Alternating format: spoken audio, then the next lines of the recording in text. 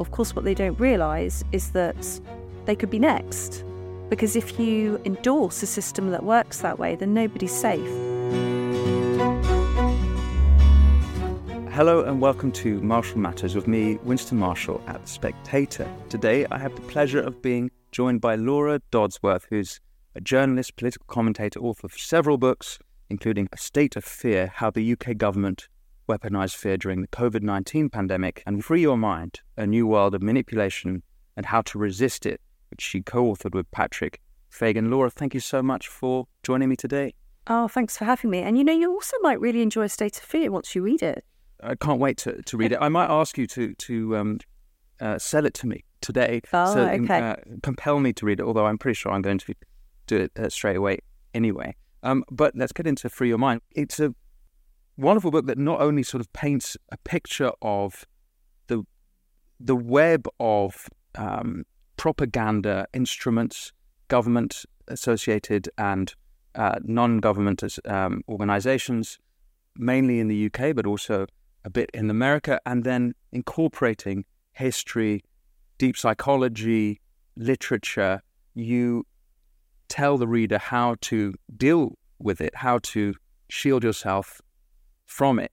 And I wanted to, if we may, get into the web of propaganda, because this is something I'm seeing all over the place. Not only are we seeing BBC Verify, various disinformation journalists, you get into some of this. And I thought perhaps we could start with that. And you could talk to me a bit about the Nudge Unit, which is the behavioural insights team that the Cabinet Office set up. And perhaps this is also something that you go into in the State of Fear. I imagine it is. But what is the Nudge Unit?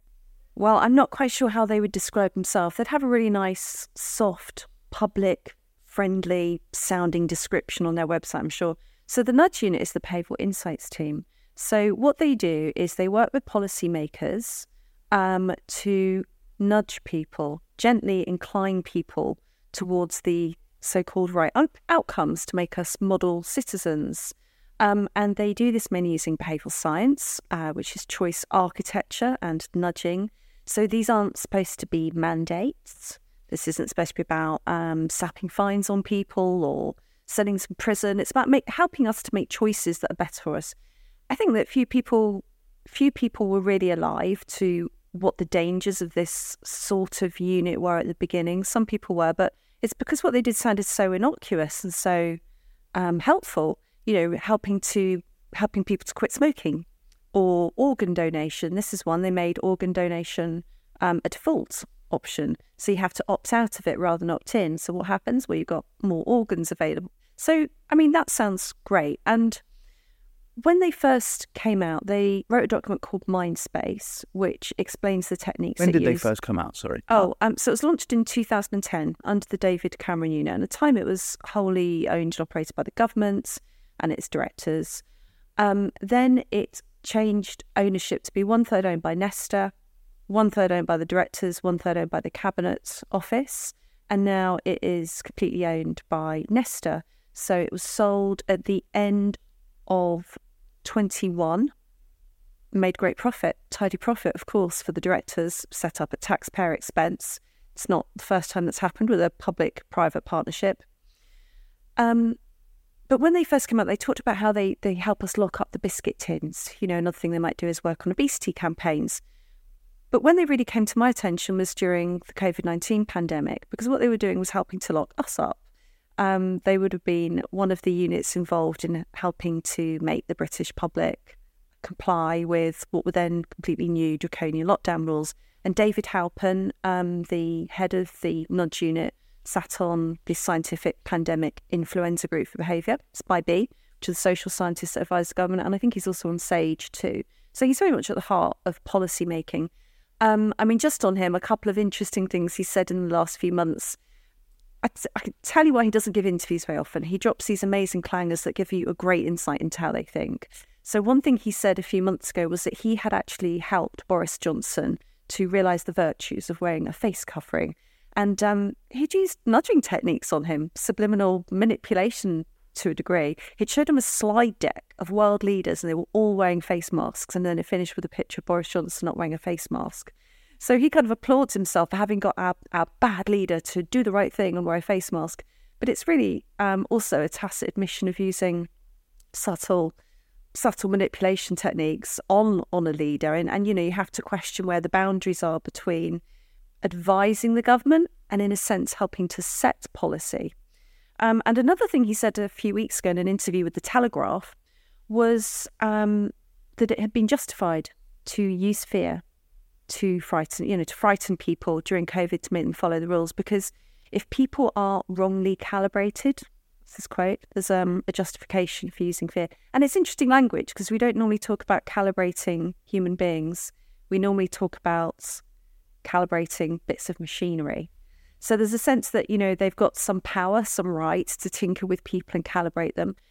And the other big thing that avoids, doesn't even enter his head, is what was the evidence base for some of the things. They're big fans of masks, which he even called signals. A lot of what they do is about signals, solidarity, conformity. They're using these biases against us and not always on evidence. Yeah. And one thing that doesn't quite add up is if they are a propaganda unit, so to speak, I'm sure they won't call themselves that. They don't. But their job isn't to make policy decision then. So where are they getting their ideas from? Why has he made his decision? Why has Halpern made his decision that masks were good, for example? Wouldn't the government ask him if they have a policy they want executed or propagated? Wouldn't they ask that the nudge unit to do the propagating? Are they making decisions? Why were they in that situation in the first place? I think it's really hard to tell because this all happens behind closed doors. I don't think there's enough transparency. They don't publish all their reports and activities, so we don't really know. I think probably there's a lot of groupthink that goes on among social scientists who probably share a lot of ideological and political common ground, which might not be in keeping with the Conservative Party they're working with. But I can't answer that. And I think that's really because there's enough transparency. Now, they would not call themselves a propaganda unit. However, Simon Ruder, one of the founders of the Behavioural Insights team, wrote an article for Unheard. It was a bit of a mea culpa, actually. And he did say that he'd realised that Behavioural Insights and Nudge could be used for propaganda. And he said that their most egregious mistake had been the amount of fear that they willingly conveyed upon the public.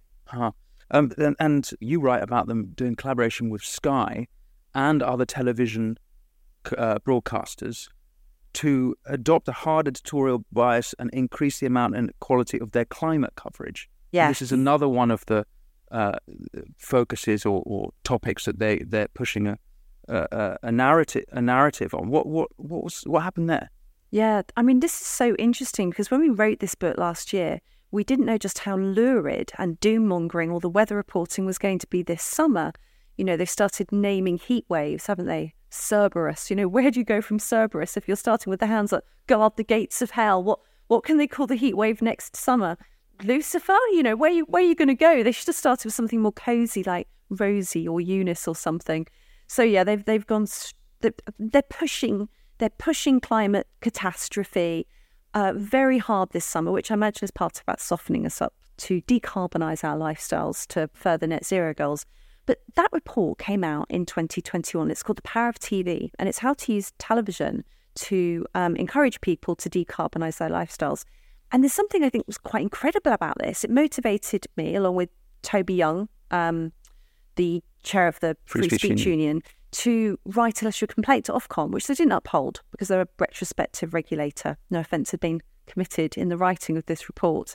But what they talked about basically was using the whole gamut of Sky's programming, from news, you heard that right, weather reports, children's programming, drama, documentaries, even techniques like inserting characters and storylines and product placement into all of this programming to make people aware of the extent of climate change and what they can do about it.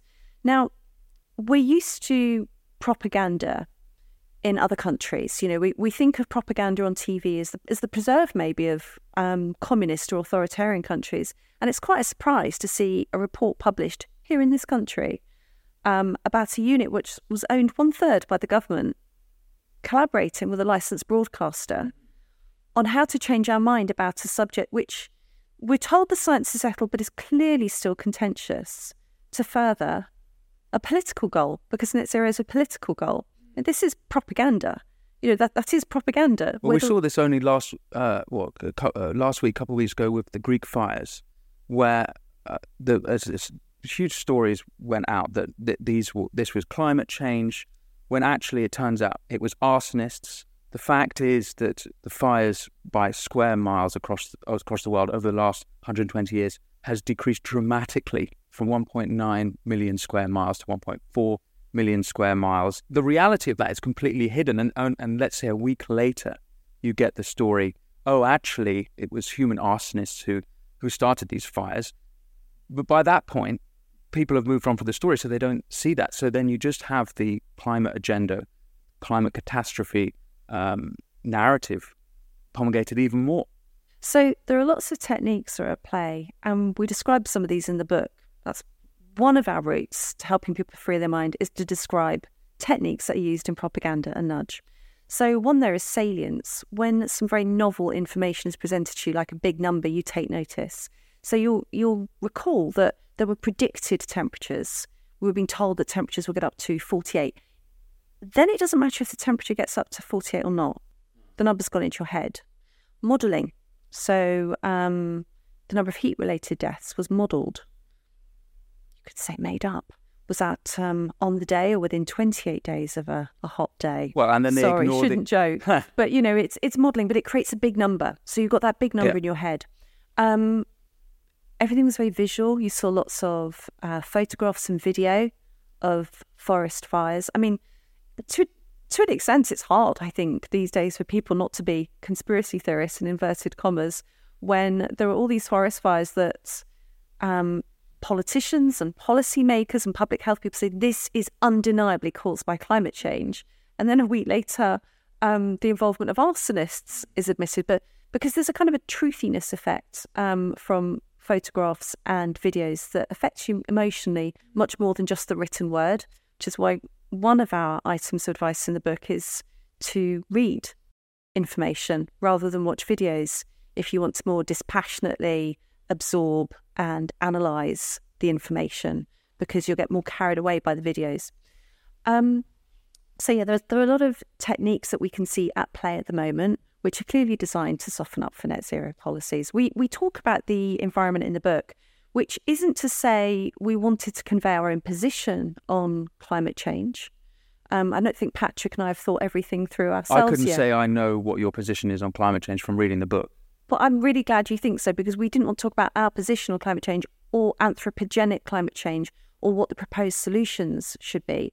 I mean, some people might think this collaboration between the Nudge Unit and Sky is brilliant, because, and there are people that do think that, because they think we should all be urged towards making changes to prevent climate catastrophe. But the question is, if you think these ends justify the means, will you think so for future campaigns? Will you think so for all types of propaganda? We want people to recognise the techniques that are used so they can arm themselves against manipulation, because it's a very current example, but it's not the only time that governments, nudge units and broadcasters are going to collaborate to change your mind and change your behaviour.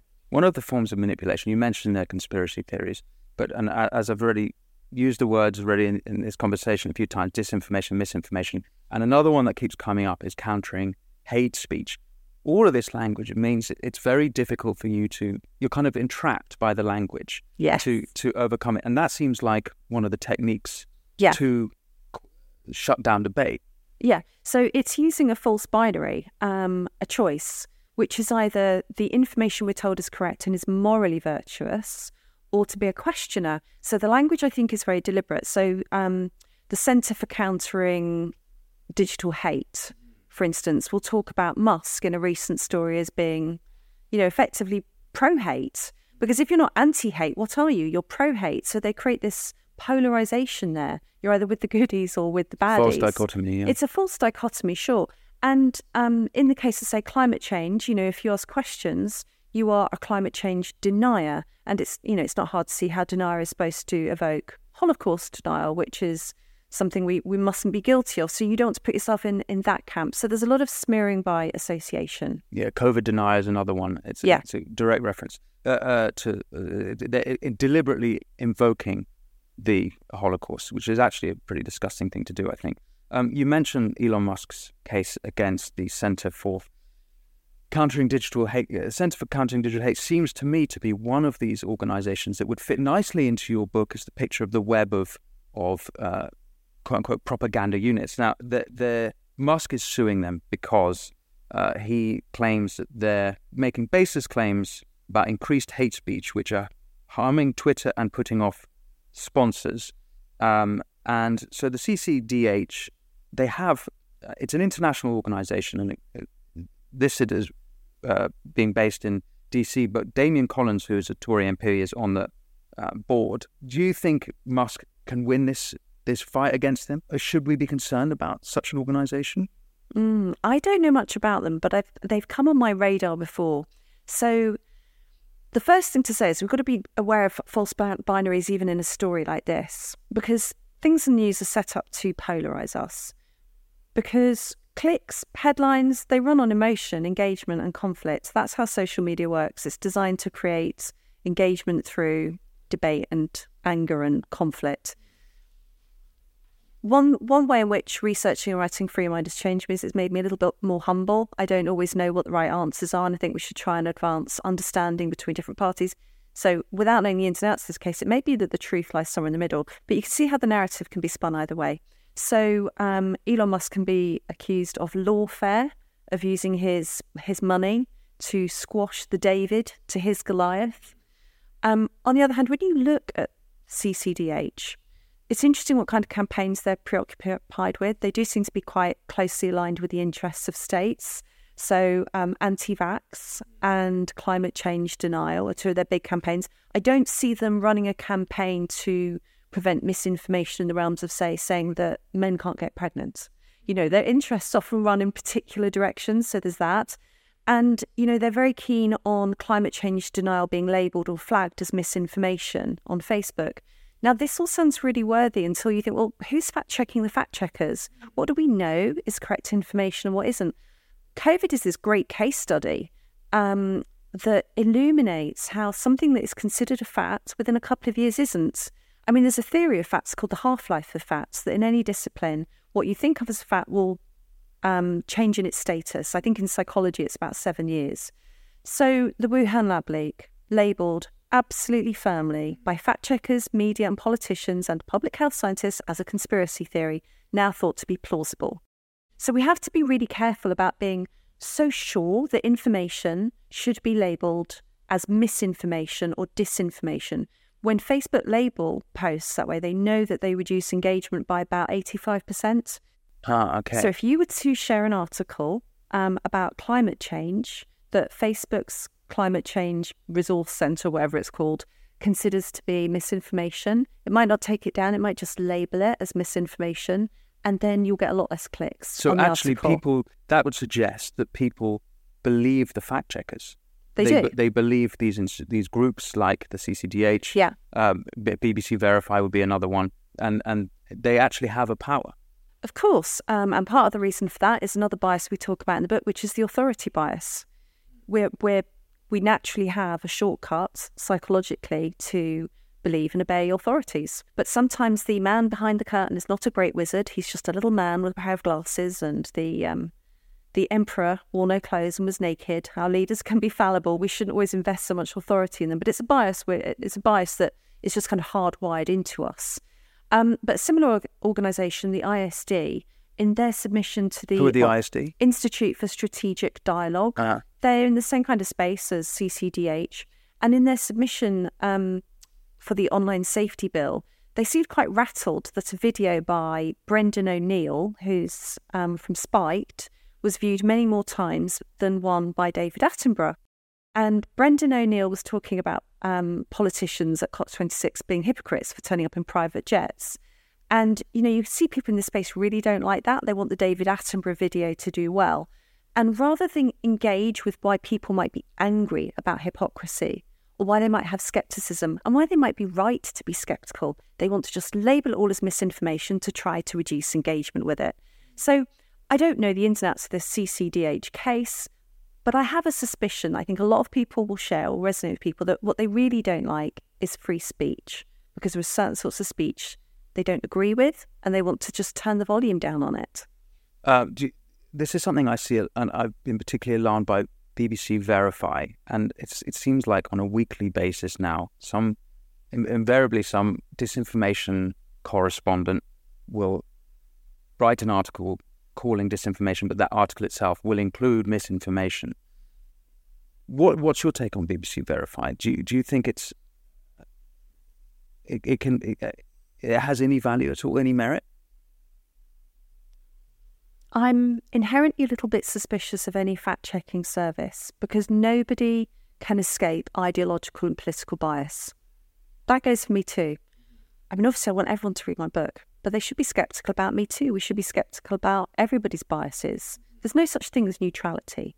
So going back to CCDH, I know that they were involved in the Counter-Disinformation Policy Forum that was working with the government's counter-disinformation unit, which is a very shadowy organisation that was surveilling and censoring people for lawfully held views.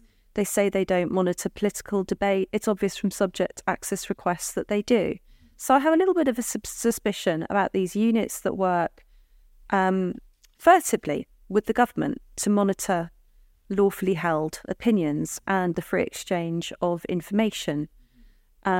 I think we have to be aware there are certain people that see themselves as part of a priest caste of truthhood. And I don't worship that religion. To write a book like this, you have to believe that everyone should have agency and sovereignty of their own mind, and trust people to be able to absorb information and make of it what they will. There's one example of BBC's approach to truth I'd like to mention. So propaganda happens in wars. Wars are always accompanied by propaganda and lies. It's part of the terrain, isn't it? But do you remember a character called the Ghost of Kiev? He was a fighter pilot who shot down an unfeasible number of Russian planes. What's interesting about this war, the Russia-Ukraine war, is it's the first time that we're told during a war that the propaganda is propaganda. The Ukrainian authorities admitted after some weeks, months, that the Ghost of Kiev was fictitious. Now, and it's being spun as a positive thing. Yeah. It's like it's not an embarrassment. It's like this is a good kind of propaganda. Exactly. So it's a bit like the sniper of Stalingrad, but we're saying during the war he's not real. He's like the Santa Claus of the Ukraine-Russia war. He's giving people hope. So the BBC wrote an article about this, and they didn't call it misinformation. They did not call the Ghost of Kiev misinformation. Instead, it was an article justifying why myth and legend during war is important. So I think we've entered an age of myth information, not misinformation. It's just an interesting plot twist in propaganda. I actually think there's something about social media that is making us all propagandists. We are so tolerant of lying ourselves that we come to expect lies in general online. I mean, think about your own social media posts. I'll tell you what, don't you think about yours. I'm not going to pin it on you. I'll think about mine. Yeah, I was going to ask, how are you a propagandist then? Okay. If I take a selfie, I post the best one. If I take 5, I post the best one. Of course I do. Sometimes I apply a little filter on Instagram. I'm sorry, hands up, I do. Something that smooths the skin a little bit, maybe. I'm trying not to, but I do. I don't share my low moments. I don't show the days when nothing happens, or if I feel down, or if I get a knockback. I share the highs, the successes, the good points. So in that sense, I'm my own propagandist. And I think it's not surprising that in that, it's in that context that we've got conditions like Snapchat dysmorphia, where people go to surgeons to say they want to look like their selfie. This is a thing. Or even that we're in the age of furries, where people believe that they can identify as the animal which, the ears they've stuck on themselves in Snapchat. We're really blurring the lines between fantasy and reality, a blurring which is only going to get worse when you bring in Apple goggles and the metaverse. But it's more than that. I think because we don't tolerate truth from ourselves because social media allows us to bend the truth. It's like a kind of a reverse Dorian Gray portrait. I think we're becoming more tolerant of lies in general. And so, you can be in a war and go, oh, yeah, sure, goes to Kiev, made up, but that's fine. It's a good thing. We might be more tolerant of lies, possibly, but there's a difference between people using Instagram to post selfies and journalists who have a responsibility to assimilate and digest as much information about a story as possible and present it, including the anomalies, with as little spin as possible, obviously excluding like op-eds. The idea that BBC Verify even exists is ludicrous to me because they're journalists, so they should be checking everything they publish as being true or not true. Why do they have then a BBC Verify arm? Were they not doing that already? Well, I think we see some more biases coming into play here. Things like motivated reasoning, the my side bias, cultural mediation hypothesis. So, what's cultural mediation hypothesis? Well, so this is like the idea of luxury beliefs. Let me take you back to the Weimar Republic. Doctors were the most represented profession that joined the Nazi Party. This isn't in any way to disparage doctors. They're great people. They're doing a good job. But I'm just saying that half of doctors joined the Nazi Party early. And I think they were 7 times more represented than other professions. Okay? I think now there's quite an onus on people to hold certain liberal views because according to the cultural mediation hypothesis, we understand what values are dominant and it behoves us to take them on, to absorb them so that we get on in life. Basically, if people appear to think and act the same, then they do better. That's why you can have, clearly very well-to-do people living in metropolitan centres of world cities, believing things like men can be women and women can be men and all wearing the same sandals. So that's the cultural mediation hypothesis. And then according to motivated reasoning, sometimes really clever people are capable of being manipulated. No one's invulnerable to manipulation. And the more you think you are, according to Jung, the more vulnerable you are to it. So people who are clever are often very good at justifying why they hold the views they do and using logic to justify an emotionally held belief. People don't like other people stepping away from the group. This is our social conformity bias. We like to be liked, we like to be right, and some people really have a very low tolerance for people expressing different views. And so they will find some logic to justify this strongly held emotional sense that they have. You actually mentioned this in the book, that there's a correlation. People with higher IQ who fall short of being exceptionally high outlier IQs are more susceptible to brainwashing than people with lower IQs. They can be. I mean, there are studies that go in different directions, but unfortunately, really clever people are absolutely brilliant at justifying the beliefs they hold. Sir Arthur Conan Doyle was literally away with the fairies. This is a very intelligent man, fantastic author. He believed fairies were real. He conducted supposedly scientific research into seances, probably motivated by the fact he'd lost his son in the war. Perhaps, again, it was due to the time he was living in. They're dark times, and maybe he was looking for the lightness of the magic in life. I can't tell you why he believed in fairies, but even the girls that posed said it wasn't real and they couldn't believe he believed that this picture of fairies was real. He was totally taken in by it, and he's an intelligent man. So we've looked at the nudge unit. You mentioned the CDU, and actually I interviewed Tony Diver recently, who was the Telegraph reporter who covered that story, part of the investigative team there to expose the CDU stuff. And I know Big Brother Watch have done a bunch of that, but there's another unit that we haven't touched on, which I'd love some insight into, which is the RICU, the Research Information and Communications Unit, which is a UK government one. What do you know about this unit and how are they operating? Well, we don't know very much about the unit because obviously they don't talk about what they do publicly. In the case of the CDU, they never answer MPs' questions or freedom of information requests. But the Research Information and Communication Unit will employ other agencies, so third parties, who will then work with other agencies like grassroots organisations So that sometimes the people that are creating websites or working in charities don't know that they're a couple of steps removed from the government. They do work like Prevent, ISIS Eyes, I think, was through the Research Information Communication Unit. So it's a bit shadowy and we don't know too much about what they do.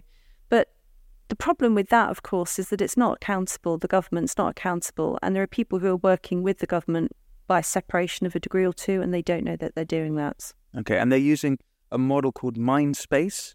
That's the nudge unit who use Mindspace, yeah. Okay. So that's an acronym for different psychological biases that are exploited to make you change your behaviour. So the M in Mindspace would be messenger.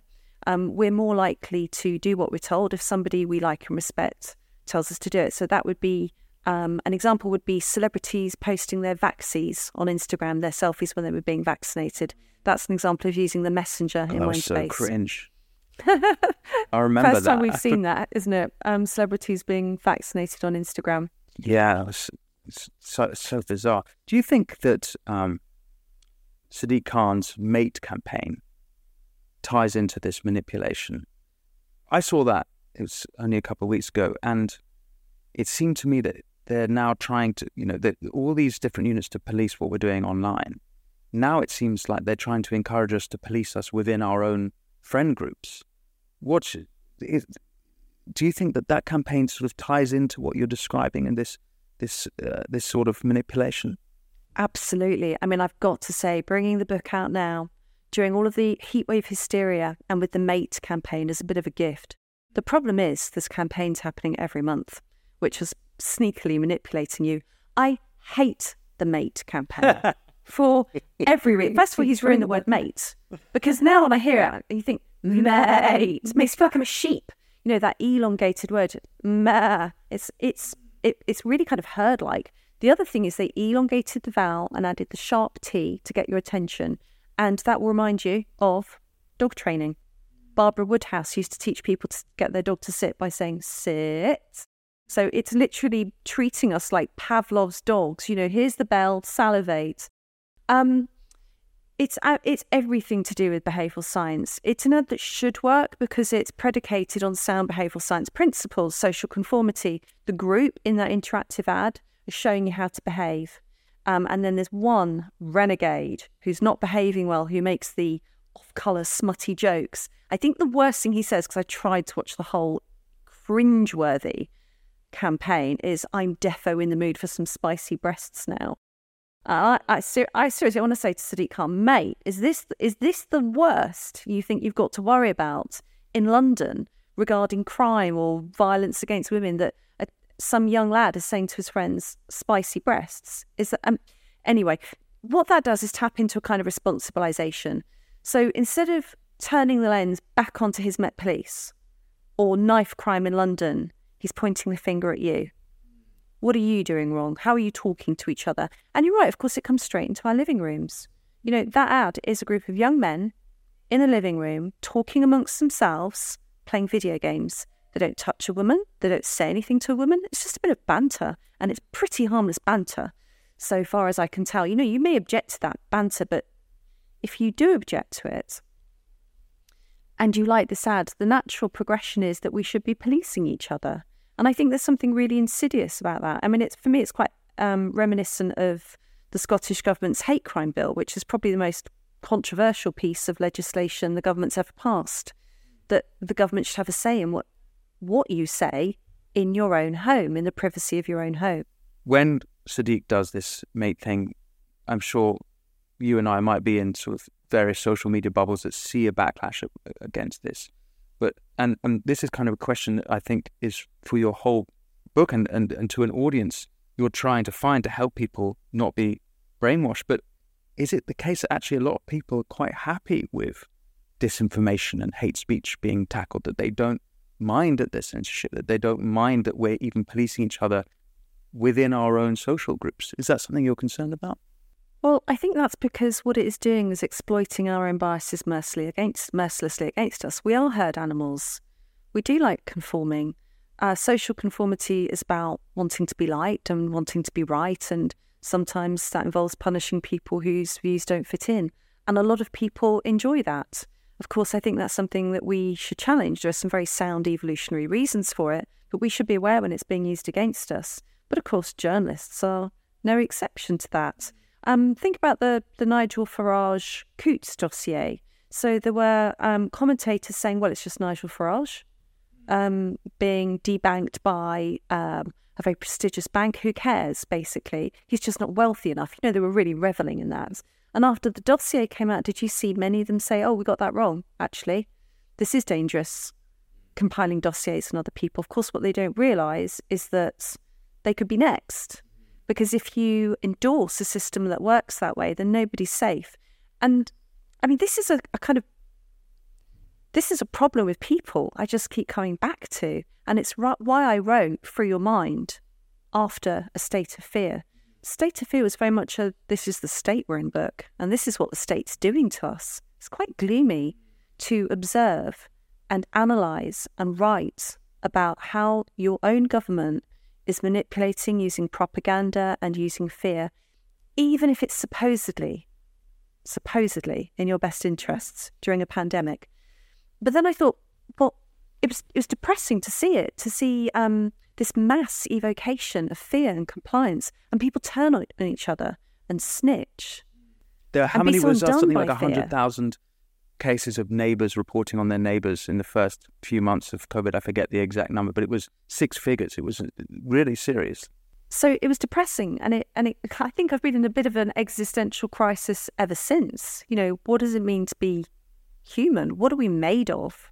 What makes some people speak out and not others? How do we resist this manipulation? Hence Free Your Mind, which is supposed to give people agency and offer the hope that I have, because all of the things that are used against us are also part of our strengths.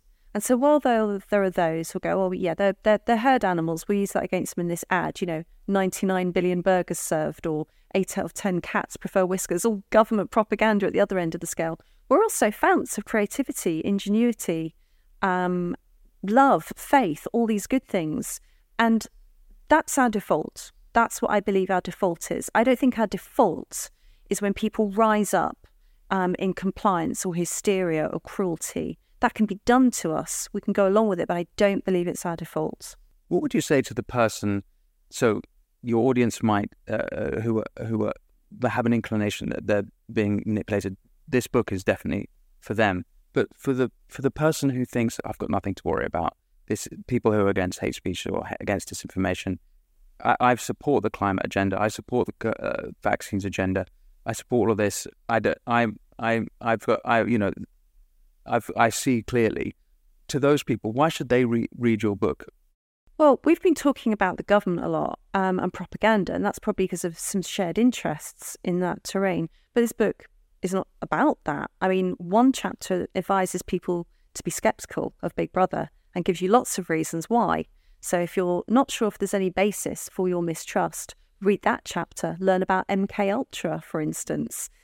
The term conspiracy theorist is used deliberately to shut down question and dissent. One of our bolder recommendations is people should let go of their fear of it. It's designed to stop you asking questions. But it's really not just about the government. If you're concerned about online disinformation, you're probably concerned about your relationship with your phone. 83% of the world has a smartphone. We pick it up to 80 times a day. It's a wash. Of course it's a wash with misinformation and disinformation. All those social media platforms are designed to be addictive. Think about Twitter. It uses the slot machine effect. You read your Twitter and then you're like, oh, I wonder if there's anything new since I got to the bottom. You use your finger, you pull down. It's very satisfying, just like slot machines in casinos. You get those coloured hearts and you get pings and dings from the moment you wake up. And then a lot of people will doom scroll all through their social media before they go to bed. So there's a chapter on social media. Manipulation is something that's completely inherent to human beings. And first of all, we need to get over that. Manipulation is language.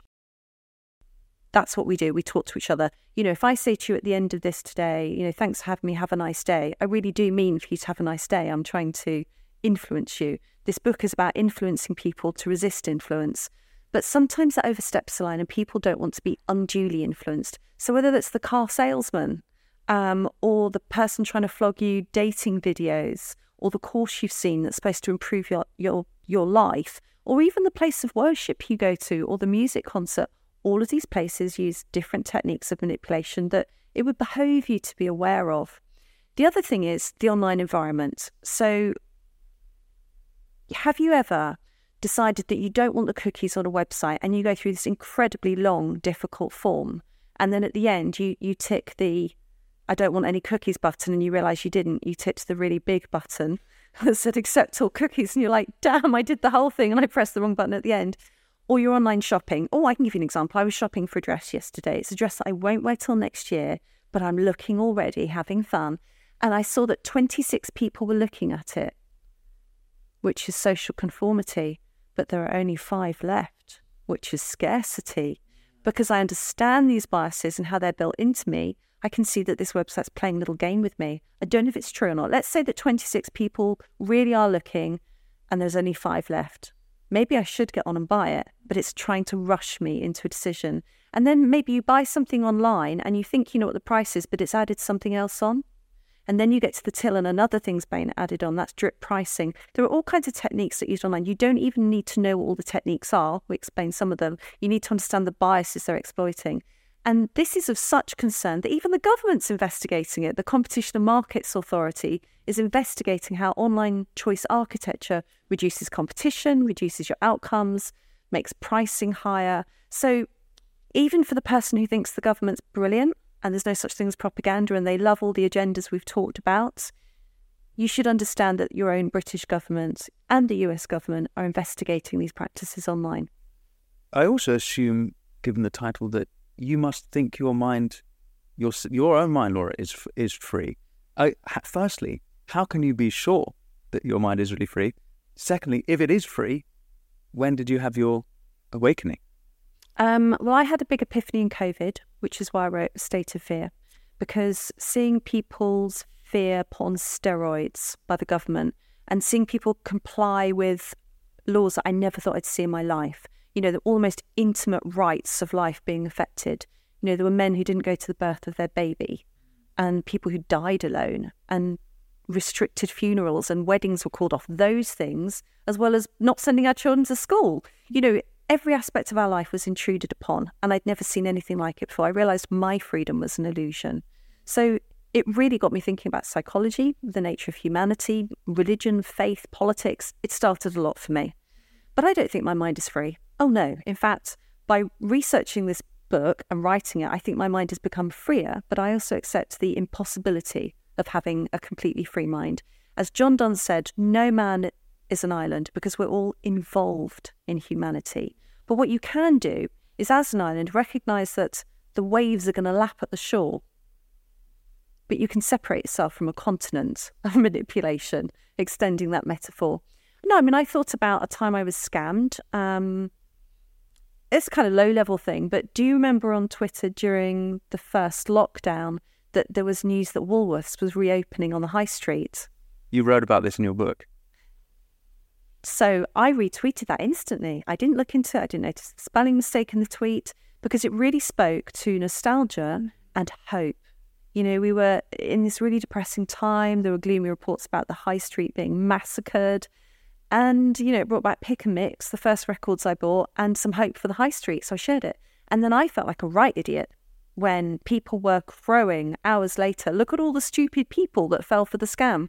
So, of course, manipulation often rests upon our fears and our hopes, which is why there's a chapter in the book advising that people stop haunting themselves, because half of the problem is the messaging, but half of the problem is you, because it plays upon your fears, your hopes, your personal emotional landmines that might be unique to you. You know, that corset ad on Facebook's not going to bother you if you've got a healthy body image.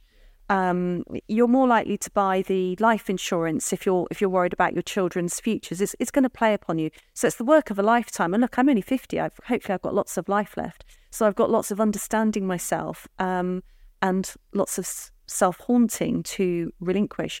But I would say that after this book, I swung too far the other way. I think I became really hypervigilant about language. I really noticed a lot of linguistic techniques that people use unconsciously. You know, I couldn't be on on hold to my bank without noticing the nudges in the pre-record. I saw nudging and manipulation everywhere, and I've relaxed a bit from that. In fact, I'd say I've got to a place when I choose almost to give myself over to manipulation. I know that if I go to a concert, or a festival, being tired, hungry, thirsty, listening to loud music and drumming and, is going to put me into a more suggestible frame of mind. But I can go and do it because I've chosen to do it.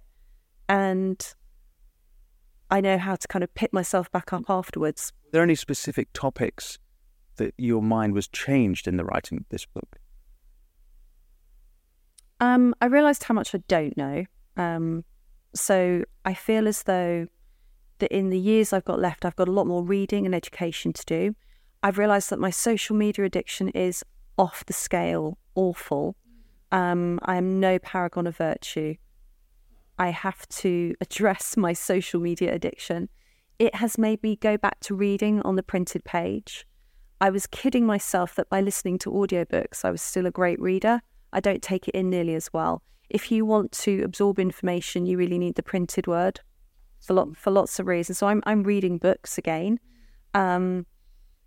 My concentration span's been shot by social media.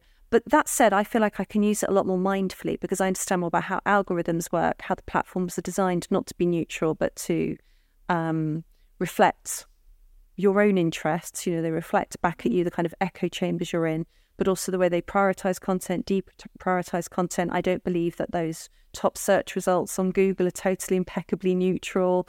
I understand how the platforms are addictive. I'm engaging with it more mindfully, and that's helpful. So that's changed me.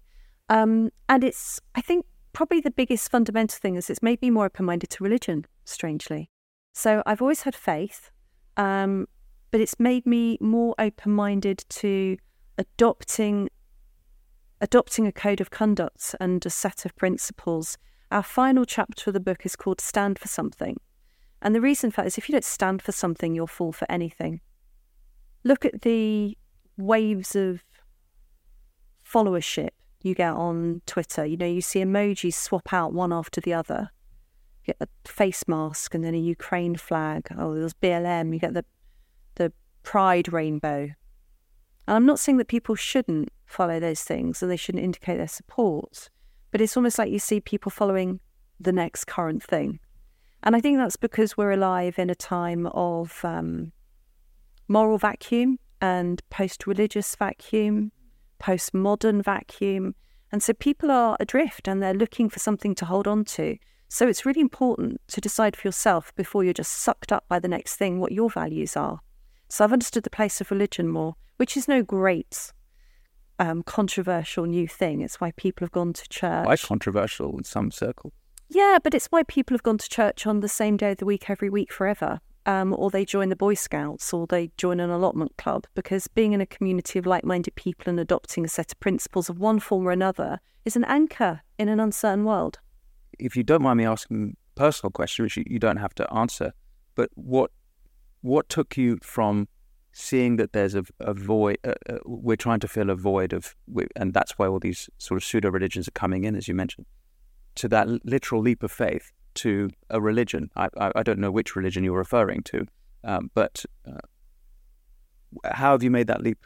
Oh, the Jedi one. No, only kidding.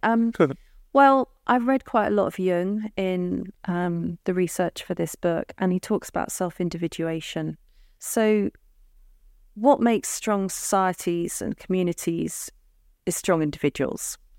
And self-individuation almost sounds like a dirty word these days, like it involves being selfish. But that's not true at all. It's about finding meaning in your life, and that can come from meaningful work.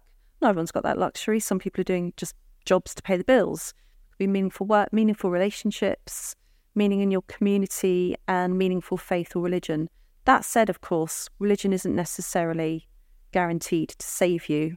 Religions can become captured by woke ideologies too. I find it a bit ironic that as I've had a bit of a road to Damascus moment, the church is having a road to Davos moment.